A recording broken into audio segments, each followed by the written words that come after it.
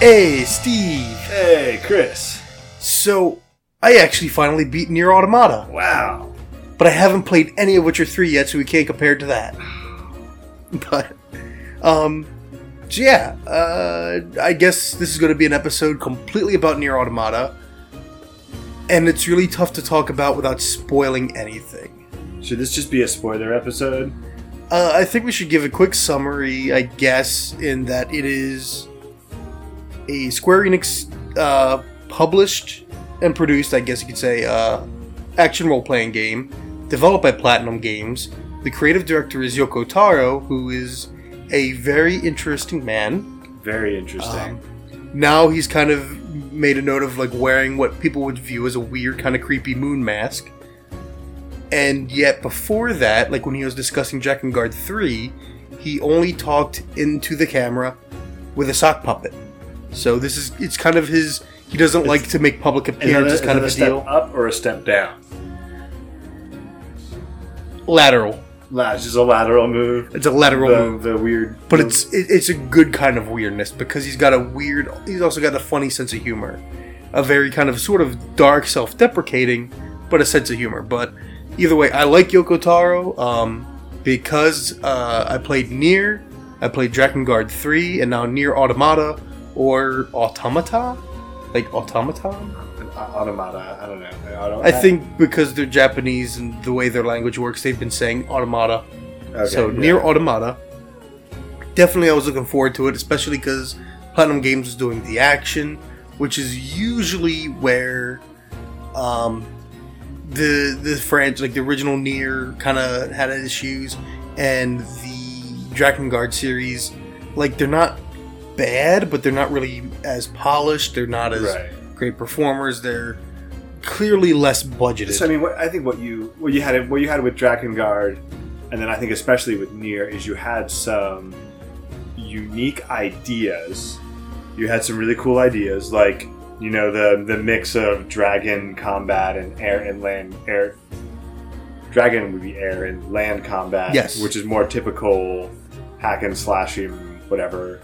Action style, and in Nier you had the mix of bullet hell and text adventure. It was. I mean, that's one of the great. That's an old school platforming. Yes, and yes. you had a whole bunch of different stuff all rolled up, but the actual combat itself from Drakengard 1 through the first Nier, through Drakengard 3, I guess. Yes.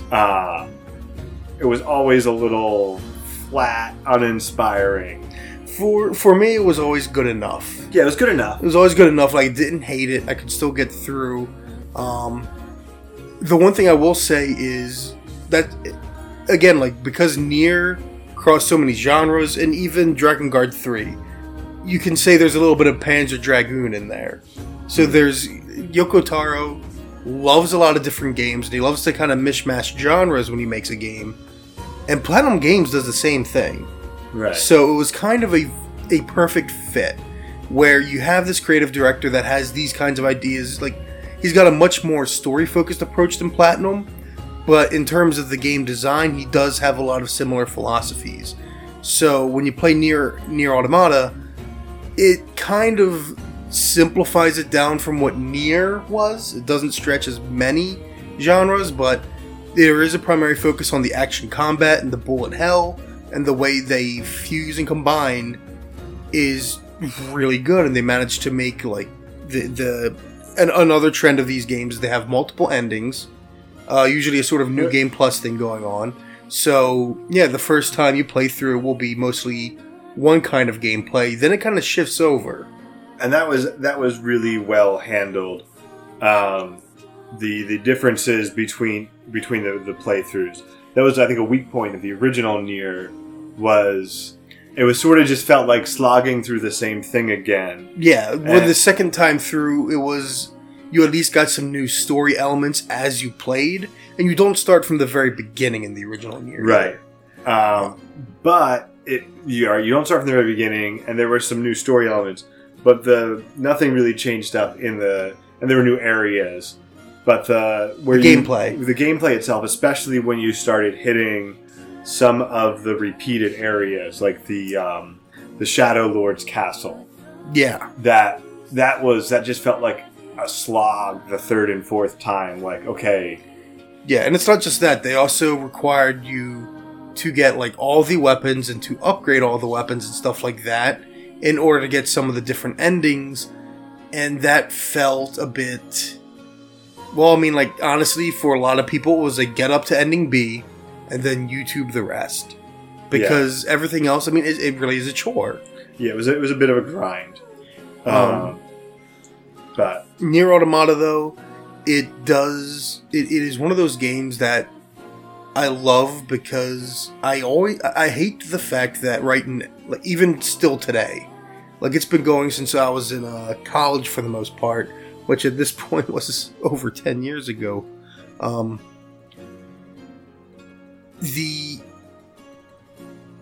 You have people that are either all about mechanics or all about story, and it's like you have to either be all, like Gone Home and Firewatch or a point and click adventure like the Telltale games. You have to be like that where it's minimal mechanics but maximum on story, or you got to be like Half-Life where you never leave the gameplay, or it's all mechanics or something. It's like you can't, it's like there's a cost to having one or the other, right? And like, you can never have a balance, right? Or like something like Devil May Cry, where you've got a story, but it's not really well written. Nobody's there for the story. Yeah, and that's how a lot of games are. And with Nier Automata, what you had was you have this incredibly fun mechanics that you don't mind going back to, and you don't mind the fact that this is you want to get all the endings. This is what, a 30-plus hour long potentially. Yeah, for me it was about 30 to 40s. Yeah, 40. action game where a lot of action games you're going to be bored with the mechanics and everything else by the time you're 12, 15 hours in. Yeah, unless you have to ramp up the difficulty a lot, which is how a lot of people, like, they'll go back to, like, in Devil May Cry or Bayonetta, they just go back and play the harder difficulties where they throw in harder enemies, different kinds of tricks. Nier Automata doesn't do that because they do want you to play the story, but it's more than that. And we'll have to get a bit more into it at the when we talk about the ending, because you had something you wanted to bring up there, but it makes mechanics that fit for certain characters, and it also does blend the emotion of the story with what's going on in the gameplay, and it works. Like, there's games that do it. Just it's one of those so games hard that to doesn't talk about. right. Yeah, It is so hard to talk about without going into spoilers. Yeah. So at this point, I mean, it is just for example. Like, I think this is a relatively spoiler thing. The game cripples you at multiple points and forces you to play where you lose an ability or something like that, but always fits in really well, and it always makes sense. And in case of one boss fight in particular, a very important one, it actually also forces you to rethink your approach to the battle, is the best way I can really put it. Yeah. Like, you have to play much more defensively at that point. At first, maybe you'll die a lot, screw up, but you figure it out. I mean, sometimes it is that old school kind of, it's got a little death. bit of old school heart in it. But you've got good checkpoints too. Like, if you die on the boss, you don't necessarily go back to the beginning of the fight. That was actually one thing I especially appreciated, and I think one of the fights you're talking about at least, where the checkpoints work a certain way for the main game, and they switch it up for the boss fights where they change the checkpointing up so that you don't get stuck in a loop or get really frustrated. Yeah. With all that. So I think that's really about all we can say without spoilers. So clearly this is actually probably going to be my game of the year so far. So yeah, I'm right there. I'm right there with you.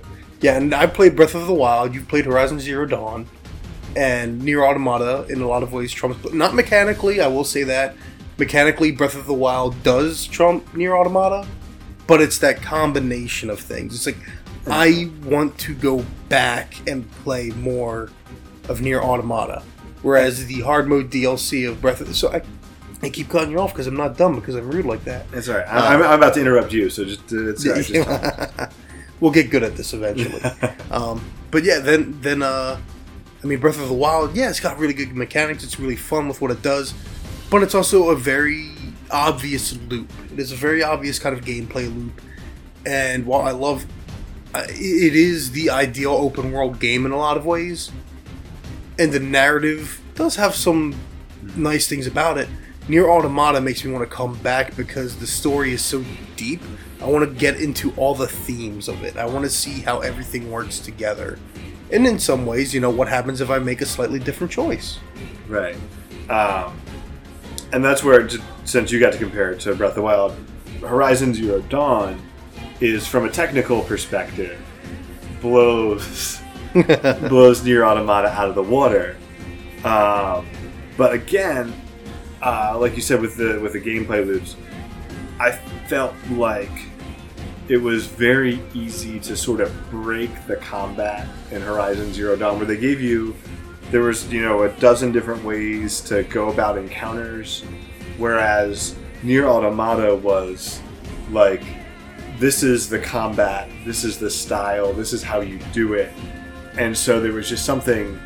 It was more satisfying in some ways. I can see where, but it, as a cohesive, satisfying experience, it was just, nothing has topped it so far. I think we are also selling Nier Automata a little short in terms of its combat, because there are a couple things that it does well, one of which I didn't really experiment with the different weapons, but you can actually do a lot of cool stuff with a spear you can't do with a regular sword. Right. I usually just use spears as like the secondary weapon, but there's also the chip aspect. You can equip your character with chips, you can fuse and increase the powers of chips, and basically partway through, I was a self-regenerating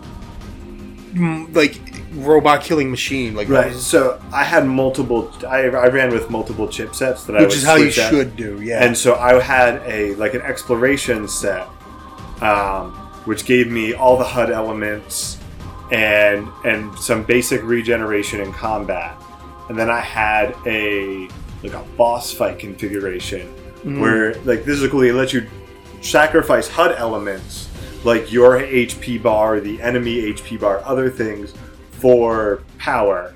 And then I had an emergency chipset, which was all regeneration, basically. I feel like I should do something more, because I was thinking something slightly different that might be a little too spoilery. Again, we don't know how far I want to go here. But no, that actually gives me thoughts, because I didn't really make use of the different configurations. And you bring it up like that, and it's like, man, you know what?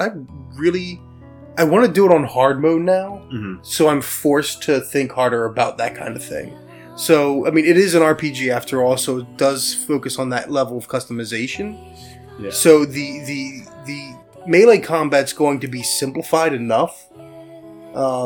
Is basic dodge mechanics kind of a deal. You hack and slash through enemies, just make sure you don't get hit, and they have very obvious tells. Find the weak point.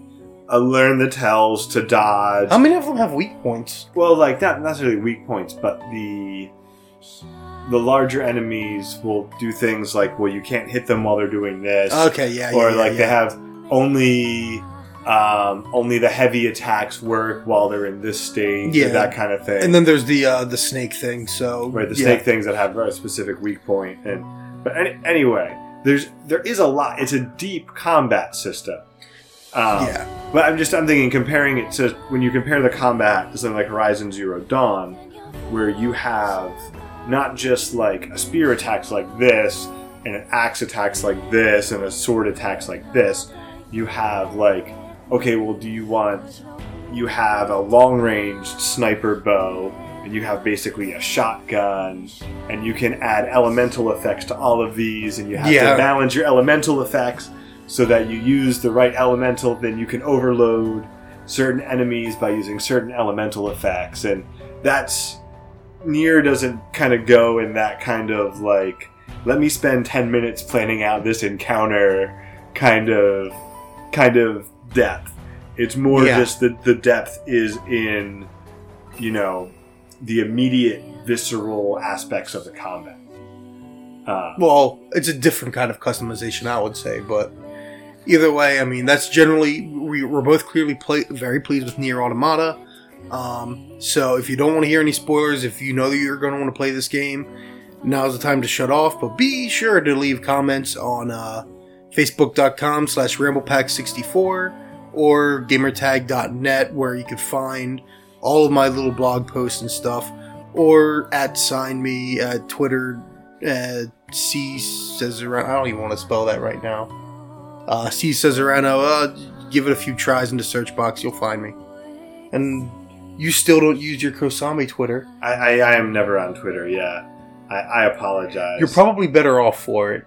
I am. Every now and then I see what's going on Twitter, like the big trending stuff, and I'm like, I should never stay out. Never ever tweet, because somehow I'll end up being one of these people that loses their job or something because they tweeted something dumb. Twitter is a dumpster fire that takes place in a pool that everyone wants to swim in. Either that, or I'll get doxxed and somebody will set my house on fire. Oh, there's that too. Yeah. I'm not sure which is more likely. And your house will be the dumpster fire. Either way, there's a dumpster fire going on. There's a dumpster fire. So spoilers. Let's talk about spoilers. All right, now we're down. Yep, we're down in the nitty gritty. Spoiler time. What do you want to spoil first? Oh God, I don't even know. So I think we're talking about mechanics, and we're trying to get around talking about this. But in the game, you play as two different characters, depending. So you play through three characters with two really distinct combat styles between the three of them. There's 2B. I should say 2B. 2B and A2 are both relatively the same in that they're primarily melee focused. Right. A2 has some differences from 2B. A2. 2A? A2. A2 Brute. Exactly, yeah. As we spoke about. Yes, he has some differences, but the primary combat between 2B and A2 is very, very similar. Whereas 9S adds, at the time, it's a very much needed wrinkle into the combat. It's really much needed break. Because you play through, when you go through the game, you play through the first block of the game and get an ending. I'm putting big air quotes on that. Yes. As 2B. Yeah, and then you go back to the beginning and you play that whole first section again as 9S. And you get 9S's perspective on the events, so you get some fresh things, but 9S's combat is different because he lacks in a heavy attack. He has no heavy attack. He's only got the one regular button. And while I've been told, evidently, if you give him a spear, he can actually be pretty good in melee, I never did, because what you can do instead is you can hack enemies at any time.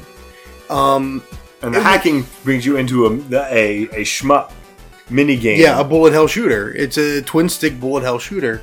And for most regular enemies, like the smaller enemies, it's very simple. You just shoot this core thing that's blasting bullets, and once you defeat the core, the thing blows up. Some bigger enemies take 2 hits like that. 2, 3, 4. The bosses are the only ones that take more than 2. Or the gold-plated ones. The gold-plated ones take a lot of hacking. There are odd enemies that take some more, but yeah. One of the things that I liked to do when it came to the hacking was kind of picking and choosing which enemies I attacked, because when they exploded, there's an area of effect going on. Right. So they explode those around them. So it's a little I forget which button you're supposed to toggle, which one you're locked onto. But I mean, if you can do that well enough, then you can actually get through a fight in less time than it would take to hack and slash through all of them. Oh, absolutely. So yeah, so it's kind of like there's also this element where you're always shooting in the combat. You're holding down one button to shoot, and then with 2B or A2, you're switching between a heavy attack and a light attack to mow through enemies, which those attacks can be different based on your weapon. With 9S, you're moving between shooting, melee attacks, essentially only light melee attacks, and hacking. And I would not have believed it, but it's all totally fluid. And it's never, I thought it was going to be annoying that I'm going to get tired of moving in and out of this hacking mini game and combat, but it's so fluid. It's just perfect. Now, I will say, if you're not a fan of the arcadey kind of shoot 'em up game, you might get tired of it. Because I've already spoken with some people that they're not really big fans of shoot 'em ups, and they usually had trouble with the hacking. Because on one hand, I never found the hacking too difficult. The punishment was only like if you failed, then you take a chunk off your health bar, but it's not a huge chunk. Yeah. And if you got enough of the auto healing on, then by the time you're done your next hacking attempt, it's already healed back up. I can imagine some of the later portions and boss fights being difficult, where you're thrown into the hardest version of the hacking minigame multiple times. Yeah. And even I was pretty good at it, but I would kind of cycle through because there's multiple sort of setups. And so sometimes you'll just... Stages, you can call them. Yeah, stages. You'll kind of cycle through where you'll lose one stage a couple times, then it'll give you a different stage. Like, oh, I'm good at this stage. And it happens, but it was always a lot of fun for me. And I also always ended up trying different strategies for each stage, too, which was nice. And it's also nice to actually say that they kind of prepare you for the hacking minigame anyway, because it controls exactly like not hacking shoot 'em up segments, right, where you're in like the sort of mech plane flight suit, and this you do as both as 2B and 9S, outside of the hacking completely, where you're just shooting down stuff. This is where I didn't really hack as 9S, except for like some parts of the bosses where they let you.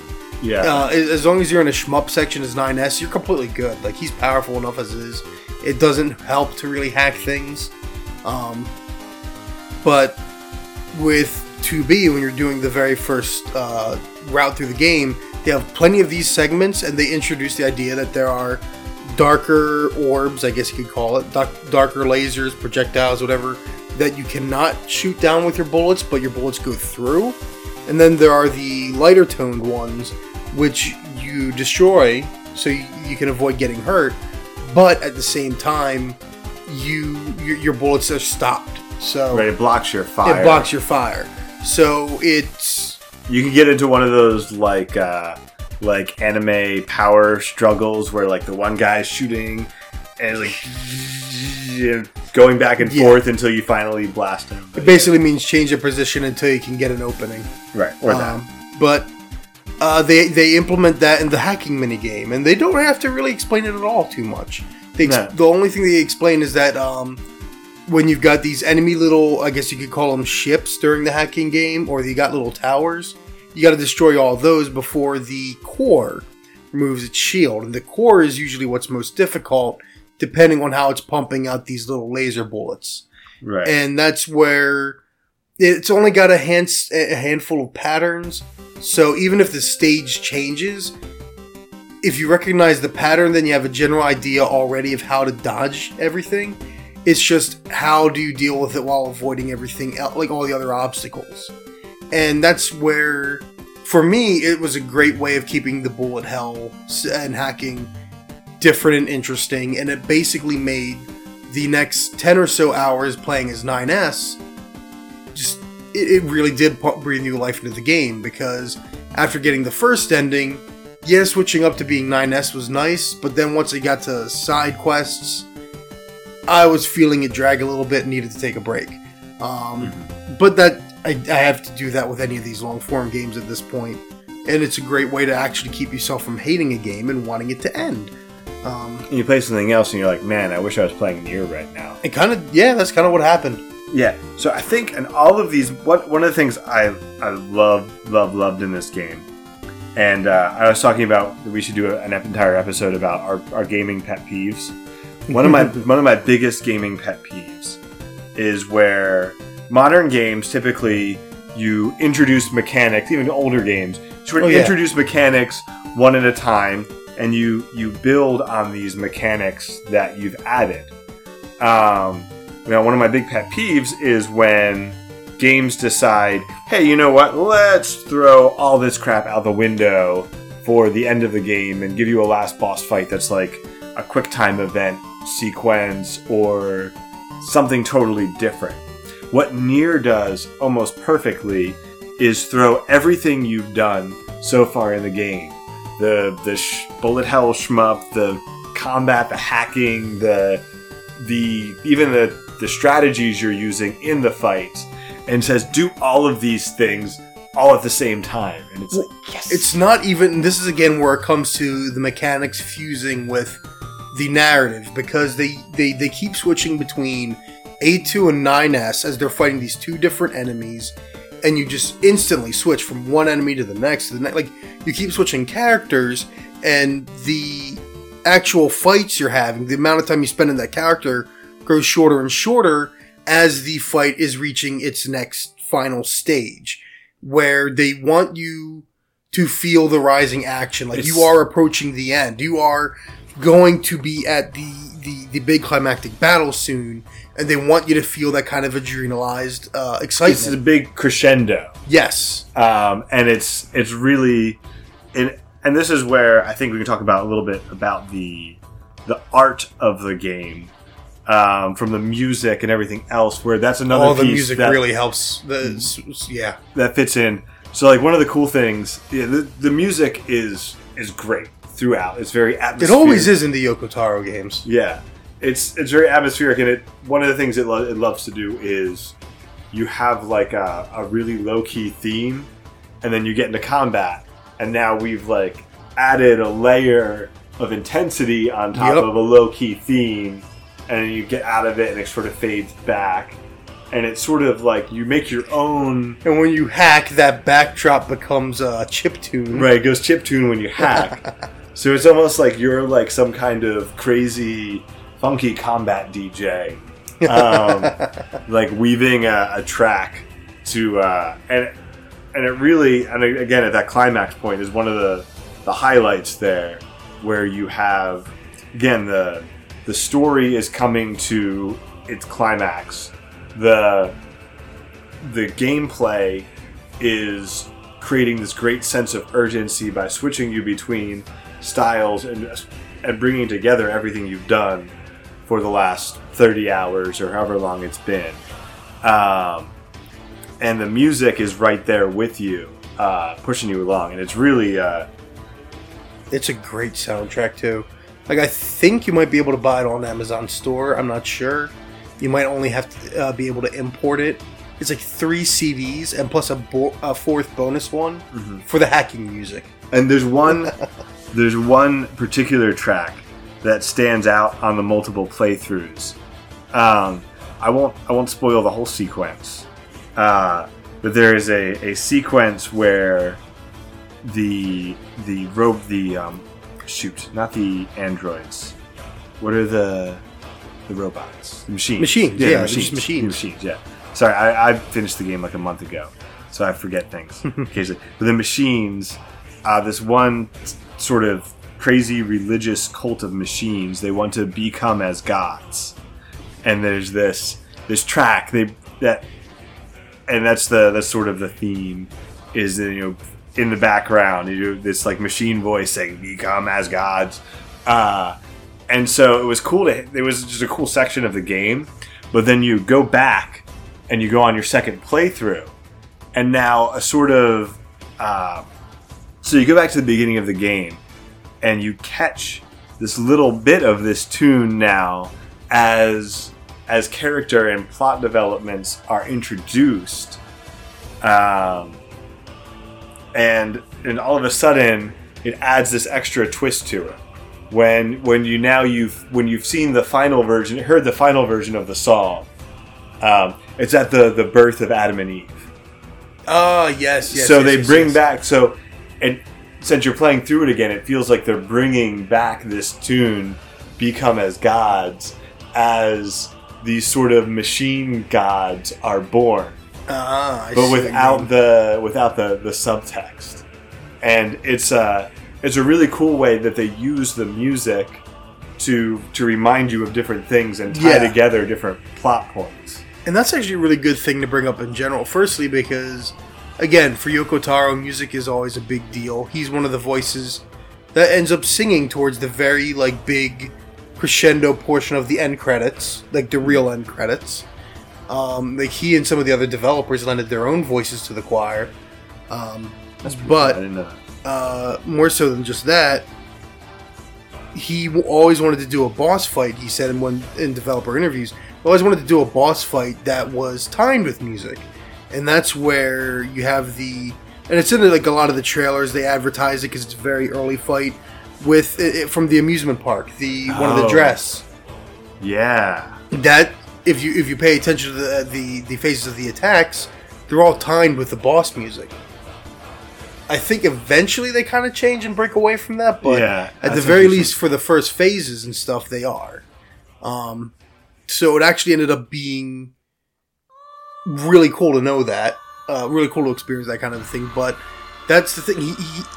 It is a game that takes all kinds of elements and mixes them together interestingly. So again, like this has themes of things like duality and duplicity. The duality works in some cases mechanically because, well, firstly, you're switching between two different characters, kind of a deal. You always have your pod. You have two different weapons to choose from in one case. I mean, most of it is through narrative and narrative theme, though. The idea of having two androids, the idea of having two gods, and it's even like for as far back as Devil and Popola kind of a deal. It's like everything's in pairs kind of a way. A2 doesn't have a specific pairing, but Anemone you can see as being a pairing to her. The two of them going completely different directions, where A2 starts off in a sort of leadership role when Anemone meets her, and then A2 becoming a loner, abandoning community, abandoning all these things and becoming a sort of killing machine, whereas Anemone goes the opposite direction. Anemone becomes a leader, surrounds herself with other androids, and now the two of them represent a sort of duality, a sort of divide. Interesting. Yeah, there's lots of the whole, all the little bits of philosophy that they crammed in there. Yeah, there's some obvious surface level stuff, like because this is all about essentially machines, androids, artificial life. Honestly, learning humanity. Right. Yeah, the simplest way to put it is finding a purpose to live, finding like a reason to live, like why live at all, kind of a deal. Right. So to get into really heavy spoilers now, really heavy spoilers, like mute this thing for a minute if you don't want really heavy spoilers.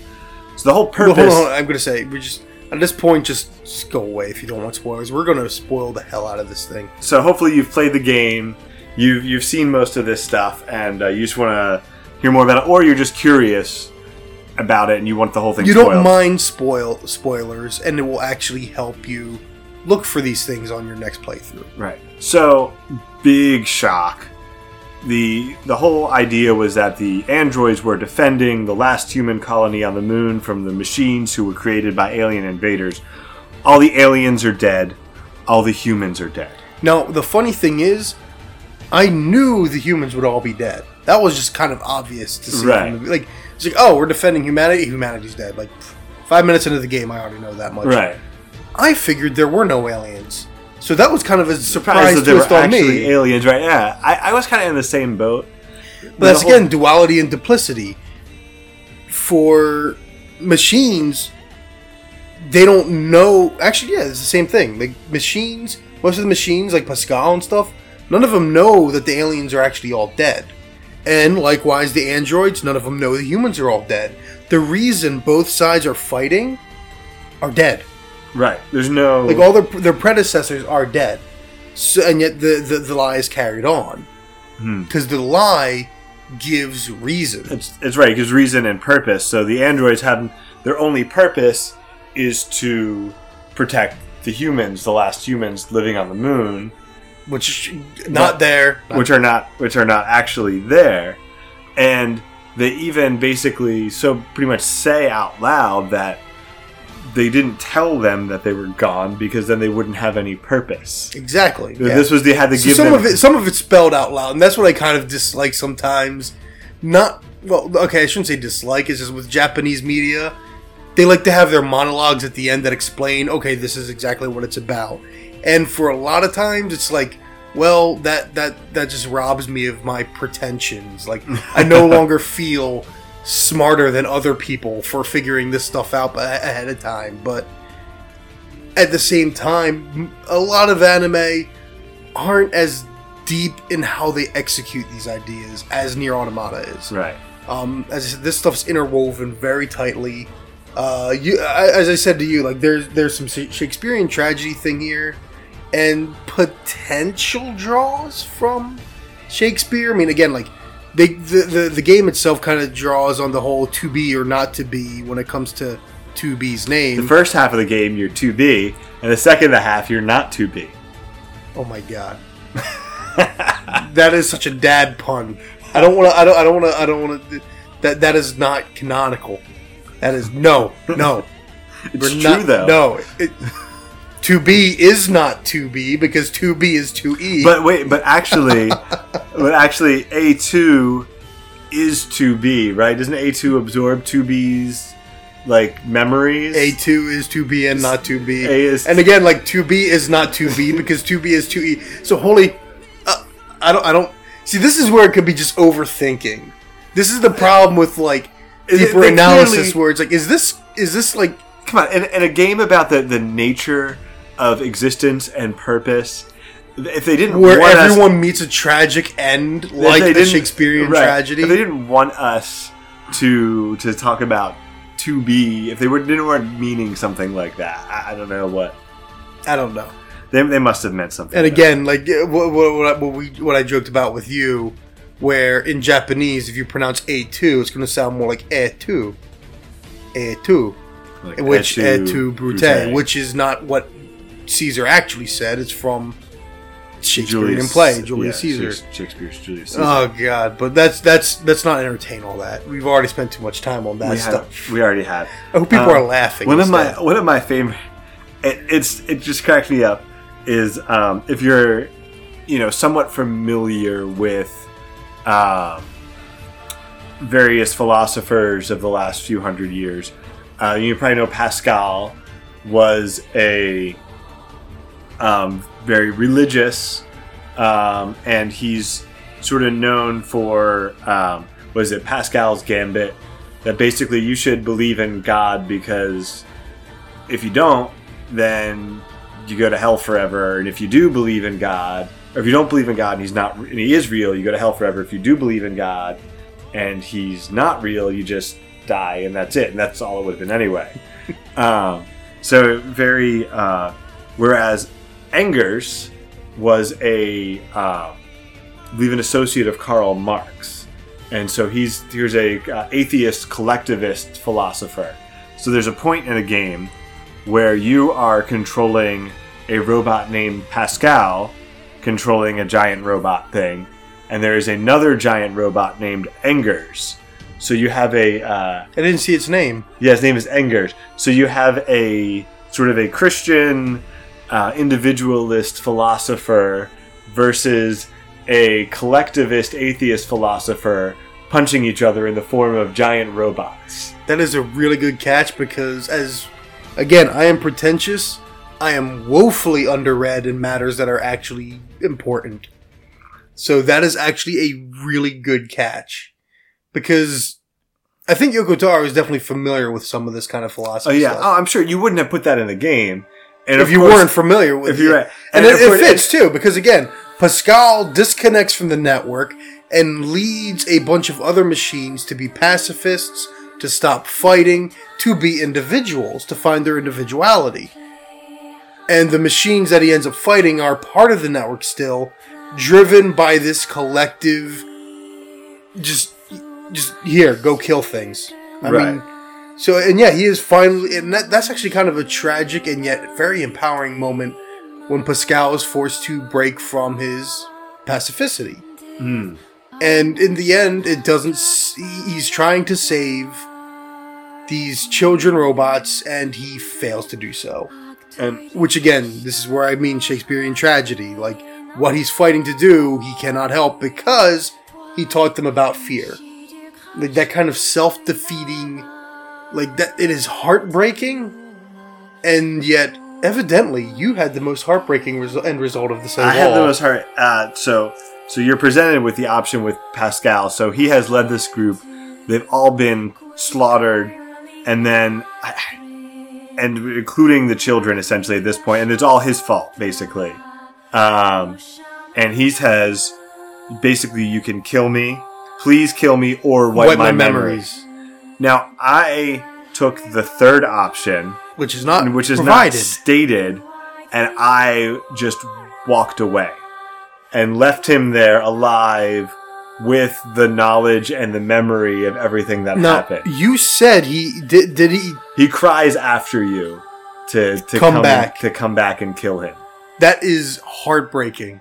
I wiped his memory, but that's actually a bit heartbreaking too, because if you wipe his memory, you can switch back over to playing as 9S. Because the two characters are completely separated, but they're kind of going through things at the same time. And 9S can go back to Pascal's village, where he's the only thing remaining, and his memory's been wiped, and he's selling machine parts, including children's cores. And I don't know if they're used for anything, they're very expensive, but the fact that he has lost his memories, that all these things that were once meaningful to him, he's now just selling because he has nothing else to do with them. That itself is kind of heartbreaking. It does make me wish you kind of just killed him. Maybe that's the thing to do. I don't know. That's kind of nihilistic. I felt like I could not kill him, and I felt like you said. So if you wipe his memory, I felt like he would sort of like he would make the same. He would just end up in an eternal cycle or something. He might. Here, I'm going to build this village, and everyone's going to die, and I'm going to wipe my memory, and I'm going to build this village, and everyone's going to die, and I'm going to wipe my memory. I almost wondered if it had happened before.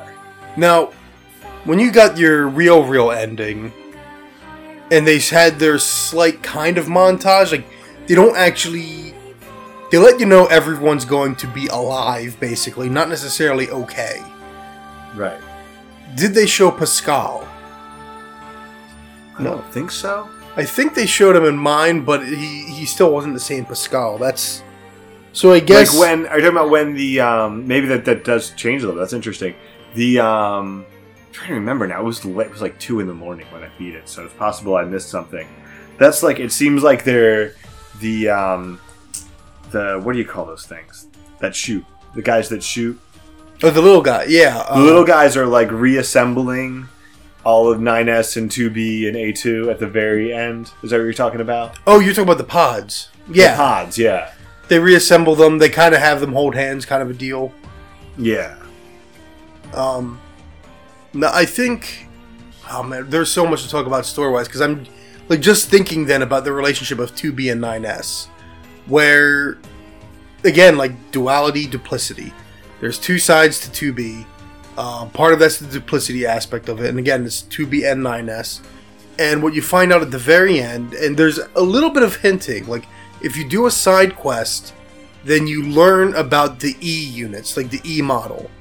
The E model of Android is basically E stands for Executioner, who their entire purpose is to go find other androids and for whatever reason, annihilate them. 2B is actually 2E and is continually assigned to 9S because the 9S model has a tendency to become curious, to become emotional, and at some point kind of go rogue, haywire, something like that. And you see this in the second half of the game, which is basically Route C, D, and E. You see this happen. He becomes emotionally unstable. So you see this aspect of him within the game itself, and in the very prologue, you play another scenario where he doesn't realize he's meeting 2B again. Another thing that they do is they keep doing the memory thing. Like, you can back up your memory in the bunker, which is where like all the androids are headquartered, and you get downloaded into a new body. The idea is that 9S can't his memories are always wiped to a point where he's kind of factory standard, I guess you could say. Right, factory reset. So every time he meets 2B, he thinks he's meeting her for the first time. And you, when you start the game, think you're, as 2B, meeting 9S for the first time. You think they're strangers. And 2B has this very professional sort of attitude about her. Whenever he tries to go casual, she's just very strict. Like, let's go back to how things are. I'm not calling you 9s. You're 9S. Yes, you're not 9s. You're 9S. She slips once. There's one time where she slips. And in that beginning prologue, it seems a bit jarring. It's like, well, hold on, because at the very end, like, they're about to die, and she's very emotionally calling for him, kind of a thing. The facade slips, and with the ending of the A route, and in some ways the B route, once again, 2B has to kill 9S. And she says, why does it all... Something along the lines of, why does it always have to end like this? And that's why when you find out that she's 2E, like, there's just this whole... It's one of those things that completely changes your interpretation of the events of the story. It's a very small detail, and it's not one that, like... You now have better context for what's going on in the character's head. And you understand why she's distant. You understand why she's so emotional at certain parts, because you have a feeling that she actually does care about 9S. But she has to keep herself distant. And she hates this cycle. Yes. Yeah, that is interesting. Yeah, that whole executioner, and that since he had no one was there to execute him, now he's going crazy. I also thought it was interesting. You can kind of see why, because when you play at 9S, you're always hacking in, and so it gives you memories. You gives you memories of everyone all of the bosses that you destroy. Not necessarily all of them, but you do gain memories. You get a snippet of their memory or history that wasn't there the first time around. With 2B, yes. Like the amusement park fight, where it's like you get the entire motivation for why the android is so violent. Is right. And it's always tragic. Yes. Always tragic. Well, there's also matters where I believe if you hack into Adam at some point, there is a point where you're either being hacked by Adam, it might be when you normally fight Adam as 2B. Where there's a hacking segment, and he's talking to 9S, and he even brings up the fact where he's saying, like, oh, you're attracted to 2B, huh? You kind of want to go with her, right? And, he kind of waves away, shut up. But it does, like, by hacking into these machines, they do get to him eventually. Right. And there's, there is one in particular. I can't remember which one that he's... Oh, the suicidal ones. Or the ones that, they're not quite suicidal. I think one of them finally jumps off the bridge. But they're having an existential crisis. It's a side quest, but there are several of them standing on, like, high points. They look like they're about to jump. I never did that one. You don't have a lot of options. You can basically, like, hack into them, and you hear their thoughts. And 9S at first is like, man, what kind of machine thinks this kind of thing? But eventually he starts asking himself the same questions. And the pod's sitting there like, yo, what are you doing? What are you thinking about that for? And it's like, okay, never mind, sorry. I'm myself again. But they use side quests to hint at some of the story stuff.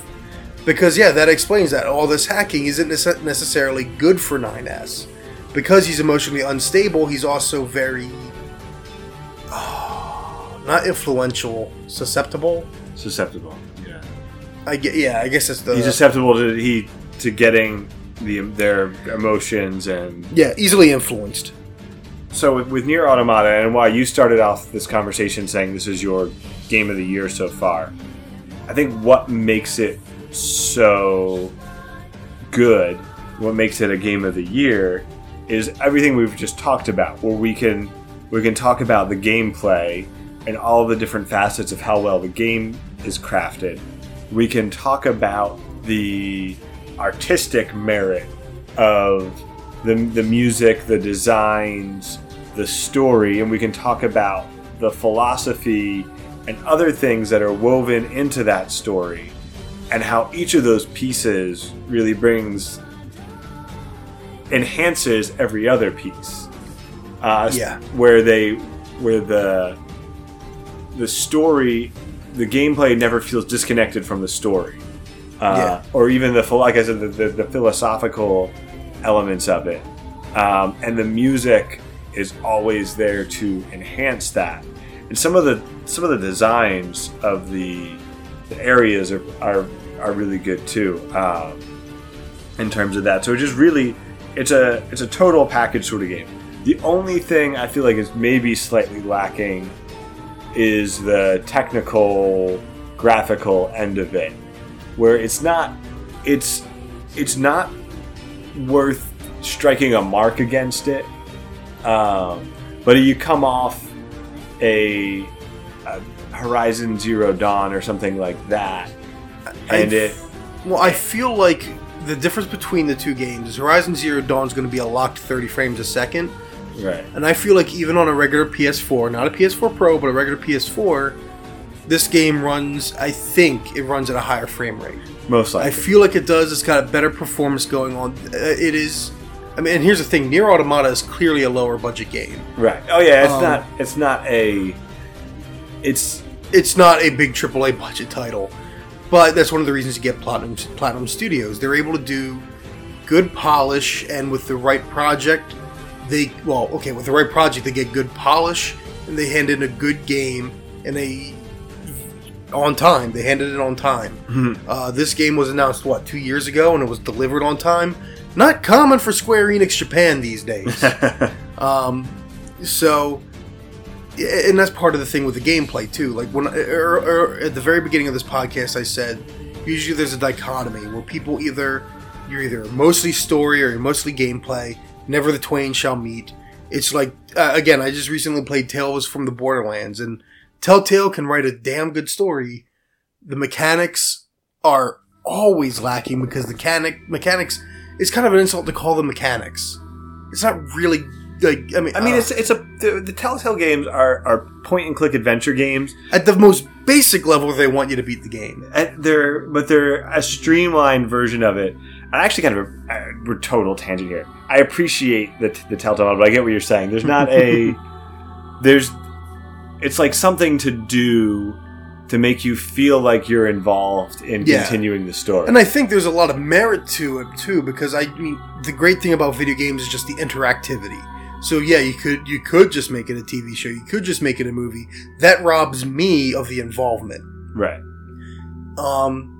But Nier Automata, I think a lot of, the combat's not as deep as, say, DMC Devil May Cry, regular Devil May Cry, or Bayonetta.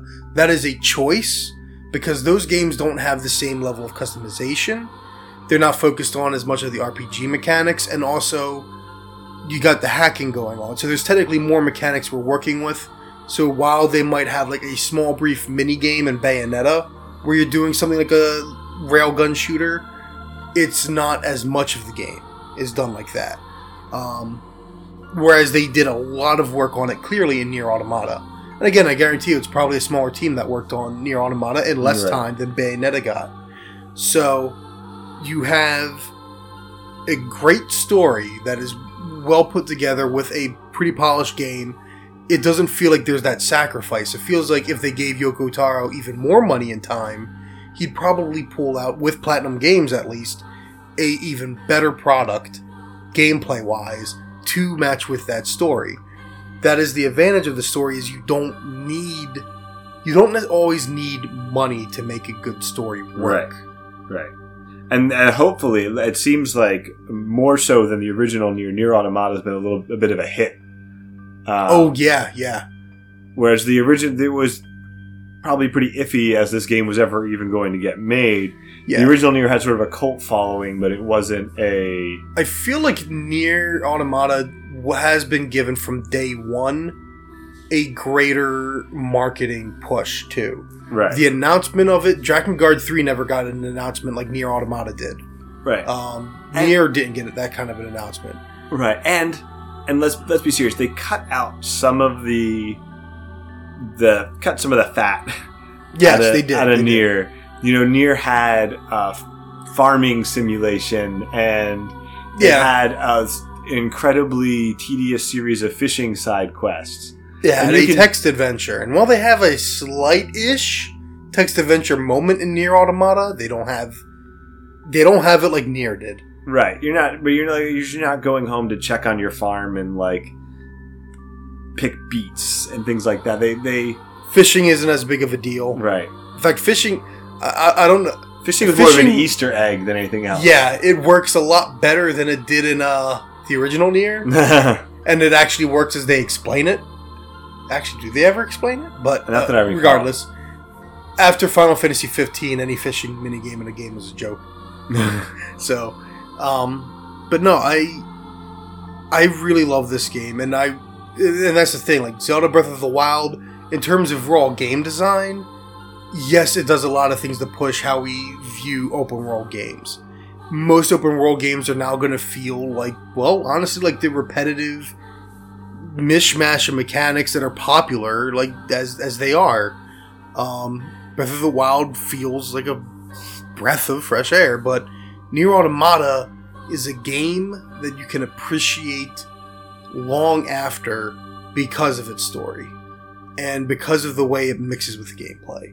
So that is why right now it is my game of the year, because the more I think about it, the more I want to go back and play it, because the more I think I will be rewarded for going through again. Yeah. I'm right there with you. There's a lot of depth, and the things that are lacking. You guys may remember me raving about Final Fantasy 15 at some point, which is a game that has. That's a funny way to say The Witcher 3. Yeah, no, it's a game that has some of the same, in some ways, feel of Nier in terms of the way they want to deliver the narrative, right? Because it's Japanese, right. But where that game, you could very clearly docket points for some of these technical gameplay story issues. Nier doesn't have that. You could say, well, this could be better, but there's no glaring issues with Nier. Everything is well put together and well done, and even the weak points are still pretty strong.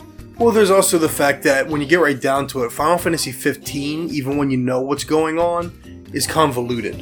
It's not complex, it's convoluted. Nier Automata is a complex narrative, but once you know everything, it's not difficult to understand. It's not confusing. It's, that makes so much more sense, and these things actually make the story better. Yes. So I guess that's all we got to say. On that bombshell. We all should say, yeah. On that bombshell, that is Steve. Again, go to facebook.com/RamblePack64. Follow the page, see when I make new updates and write things. Steve, you write for a site about heavy metal music? Progressive rock and metal. It's The Prog Mind. The PROG Mind.com. I'm one of the featured writers, so I've got a review every week. Do you have a byline anymore? I do have a byline now. You got a byline now. You can find my reviews. What was the last one I put? I put up Windrose and a band called, if you've ever listened to Windrose, you've been trying to get me to listen to Windrose. Symphonic folk metal. Good stuff. And Bent Knee, which is more like indie pop, quirky prog, which is really cool. So you check that out. As usual, you can also find me www.gamertagged.net and also youtube.com/RamblePack64. Remember, RamblePack is not spelled with a C. RamblePack64. I'm currently working on a new video. I got the audio and everything done. I'm just working on editing the video. which is going to be harder with the way things are in my life right now. But there should be a new video in July. So, Ooh. What do you think we stream some Destiny 2 beta when that comes out? Probably not, because of my current living situation. Right. So maybe eventually we'll get to streaming. Maybe I'll stream some Destiny 2 beta. Maybe you will. Maybe I'll try some for Extra Life, but we'll see. Anyways, thank you for listening, guys. I hope you have a great night. Remember to comment on whatever there is to comment on. Twitter.com at Cesarano, CCESARANO. Stalk me. Or not. All right. That's it. Everybody have a good night. Good night.